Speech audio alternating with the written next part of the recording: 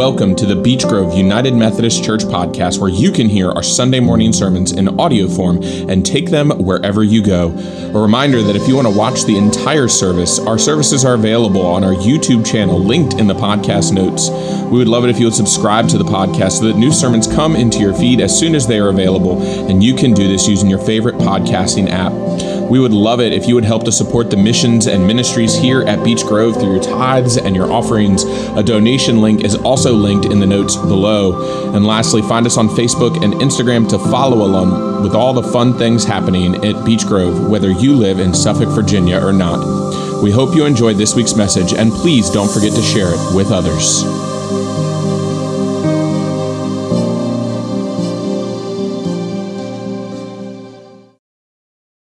This comes from the 5th chapter of John, verses 1 through 18. After this, there was a festival of the Jews, and Jesus went up to Jerusalem.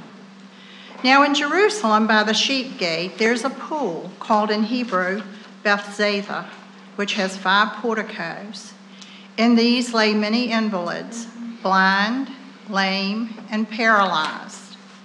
One man was there who had been ill for 38 years. When Jesus saw him lying there and knew that he had been there a long time, he said to him, "Do you want to be made well?" The sick man answered him, "Sir, I have no one to put me into the pool when the water is stirred up. And while I am making my way, someone else steps down ahead of me." Jesus said to him, "Stand up, take your mat, and walk." At once the man was made well, and he took up his mat and began to walk. Now that day was a Sabbath. So the Jews said to the man who had been cured, "It is the Sabbath. It is not lawful for you to carry your mat." But he answered them, "The man who made me well said to me, 'Take up your mat and walk.'" They asked him, "Who is the man who said to you, 'Take it up and walk'?" Now the man who had been healed did not know who it was, for Jesus had disappeared in the crowd that was there. Later, Jesus found him in the temple and said to him, "See, you have been made well. Do not sin anymore, so that nothing worse happens to you." The man went away and told the Jews that it was Jesus who had made him well. Therefore, the Jews started persecuting Jesus because he was doing such things on the Sabbath. But Jesus answered them, "My Father is still working, and I also am working." For this reason, the Jews were seeking all the more to kill him, because he was not only breaking the Sabbath, but was also calling God his own Father, therefore making him equal to God.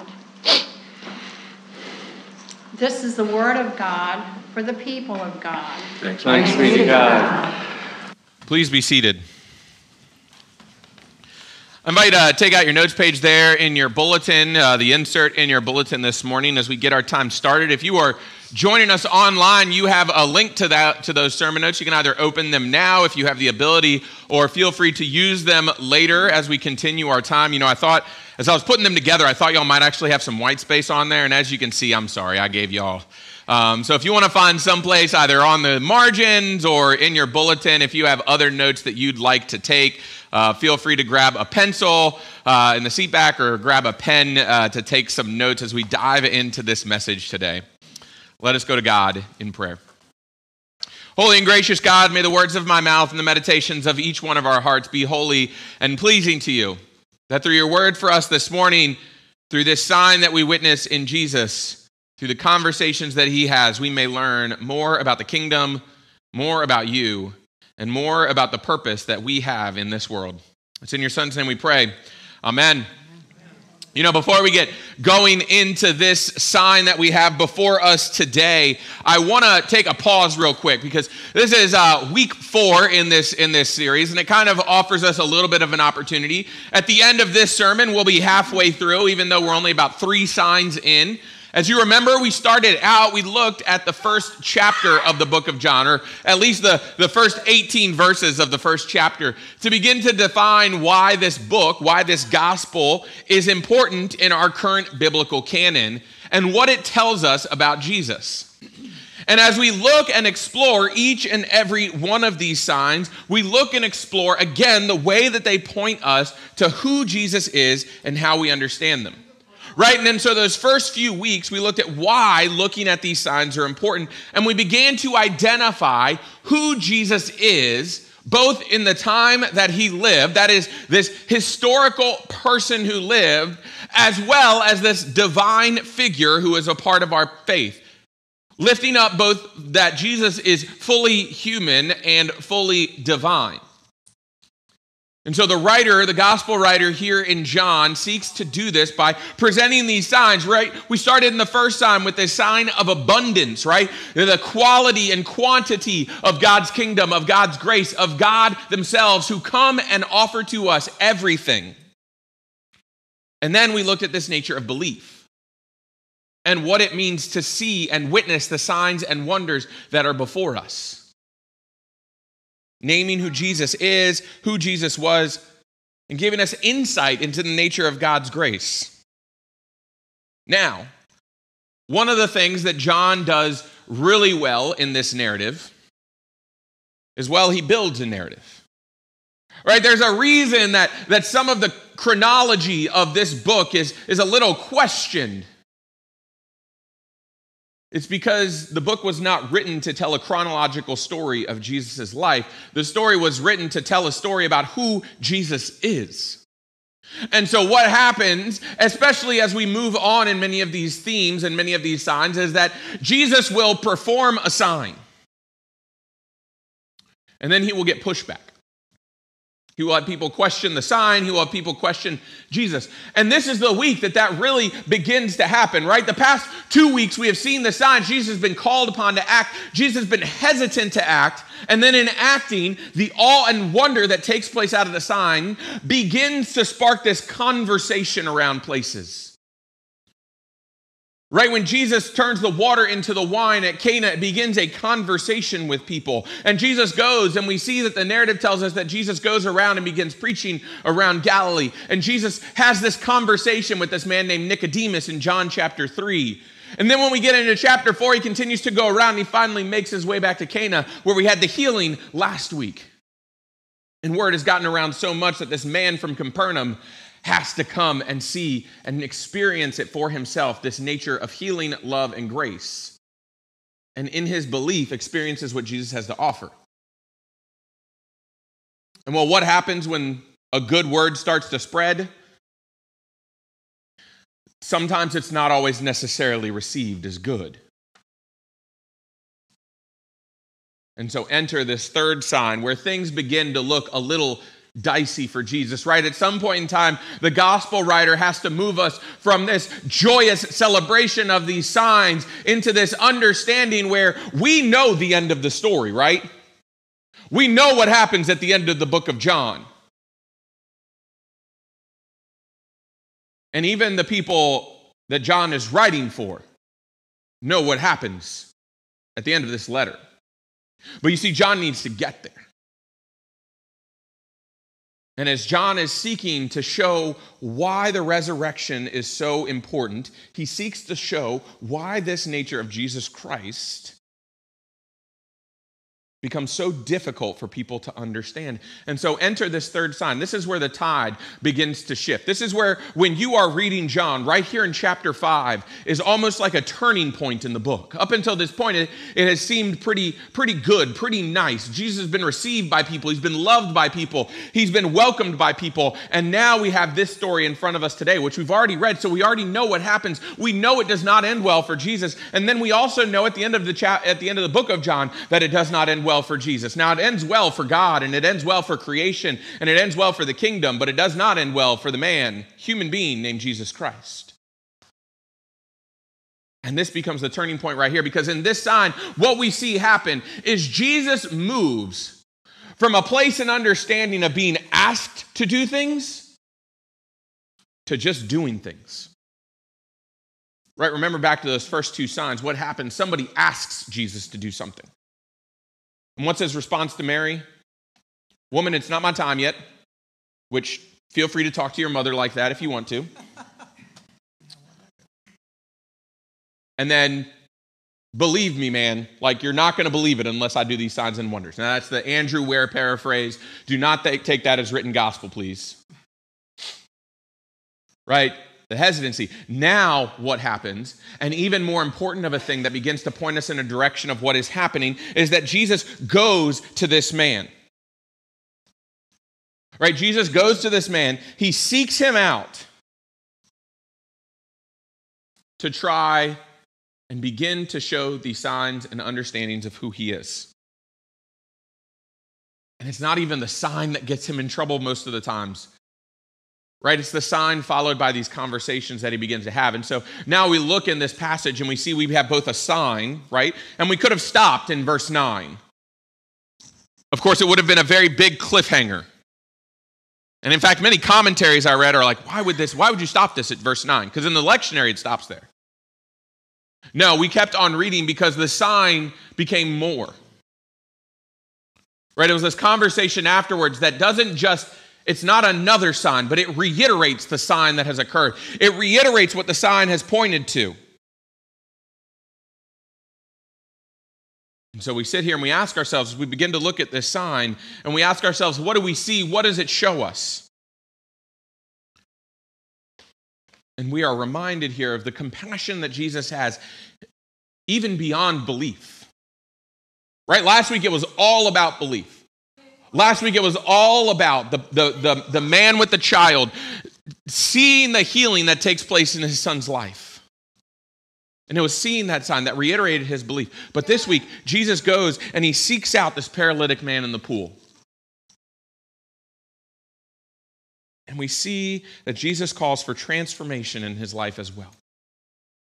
And so we have the sign itself, the healing. And then we have a few conversations that happen afterwards where we look and we see exactly how Jesus is working in this man's life and in the life of those whom he is in community with. And so we see this interaction and we see Jesus heal this man, right? He tells him to take his mat and go. And so the man takes his mat and walks away. And I feel like at that very moment in time, I would have been like, holy cow, I'm healed. I can walk again. But we learn that Jesus kind of dismisses himself, almost probably as immediately as he says this to the man. While the man is rolling up his mat and getting ready to get up, Jesus disappears.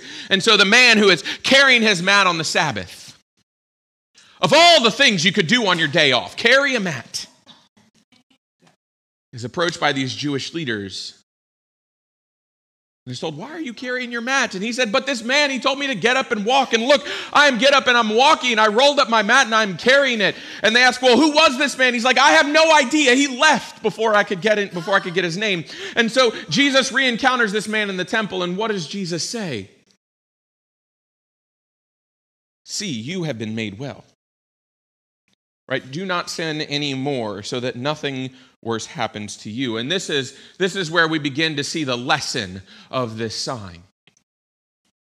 Remember last week when we were told, unless we see the signs and wonders, we will not believe?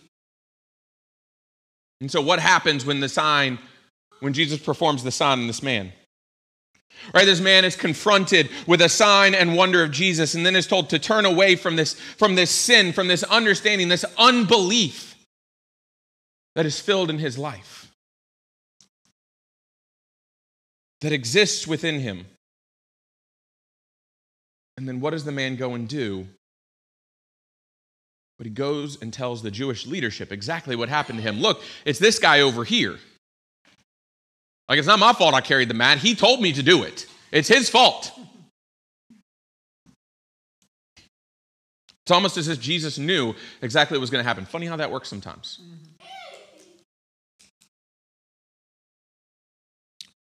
Right? And then we see the outcome of what happens when this man's sin of unbelief turns into repercussions for those who are around him. Because we read just a few passages later that for this reason the Jews were seeking all the more to kill him, that is to kill Jesus, because he was not only breaking the Sabbath, but also calling God his own Father, thereby making himself equal to God. Right? They probably could have forgiven, like, okay, he broke the Sabbath, like we'll forgive that, but this man seems to be God himself. Right? And if we dive back in and reflect back to the beginning, we see that Jesus seeks out this man, clearly looking for an opportunity to be healed. Right? The paralytic man, he wants to be healed. We hear of this mythology that surrounds this lesson of an angel that comes and stirs this pool once every so often. And the first person to get into the pool is healed. And this man sitting on the side, he just wants to be healed. And yet, look at this. When Jesus asks him, do you want to be healed? Right? You have your scripture right there. Does the man say yes at all? Rather, he looks at the reason he can't be healed. Right, sir, I have no one to put me into the pool when the water is stirred up, and while I am making my way, someone else steps down ahead of me. Now we know Jesus is a smart guy. Jesus never asks a question without an intentional answer, probably already worked out in his head. But you see, here's what's happening in the paralytic man's head. You see, he knows the only way that he can be healed. He knows the only way that he can be healed is belief in something that is supernatural. Belief in an angel that will come stir up the pool. Belief in a magical way that he can get down to the pool. And this ordinary looking man in front of him cannot heal him. Right? Of course he wants to be healed. But he can't get to the water in time. No one can physically heal him. Except maybe this man who's standing in front of him. Right? And then we have this instantaneous healing where the man is told to pick up his mat and go. And when we continue to work our way through this passage, we begin to see the sign play itself out. Right? When the man encounters the Jewish leaders carrying his mat and they chastise him, it becomes a whodunit story. And it's not even that when Jesus tells the man, go and sin no more, it's not even like he's telling him, look, don't rat me out. I healed you. What he's trying to get the man to understand is that the love and grace of God comes into our life if we are but willing to extend that belief. And when we follow the progression of the passage, we see that the true paralyzation of this man are not his legs, but his willingness to truly see Jesus for who he is. To truly know and understand the work of God that is happening in his life. And it almost unfortunately, we can read this as a threat, right? Go and sin no more unless or something worse may happen to you. And Jesus almost sounds like a mob boss here. Look, man, stop sinning or something bad is going to happen. And I mean, we don't get the rest of the story, but as we look and see, we see that Jesus continues to work, continues to play a role. The paralytic man is healed, but the repercussions of the paralytic man's sin do not come back on him. But they come back on those around him. They come back on Jesus. They come back on the fighting that takes place in the community. This nature of sin that has plagued this man's mind that leads him unable to truly believe in the man who has healed him. Right at the end, the man turns him into the Jewish authorities. And so what do we learn from this sign? God's kingdom is boundless. Right? There are no boundaries. Jesus simply looks to all of creation as children of the kingdom. And yet what happens in our lives, the growth that we experience is based off of those interactions with Jesus. right? It is again looking towards this understanding of belief, but looking at it in a different way, right? Last week we talked about the royal official. He had belief. He knew that Jesus could help him, and he went there knowing and believing in all that Jesus could be. And this week we have the opposite. We have a man approached by Jesus whose sin keeps him from realizing and recognizing the work that is being done in his life. And yet is still healed.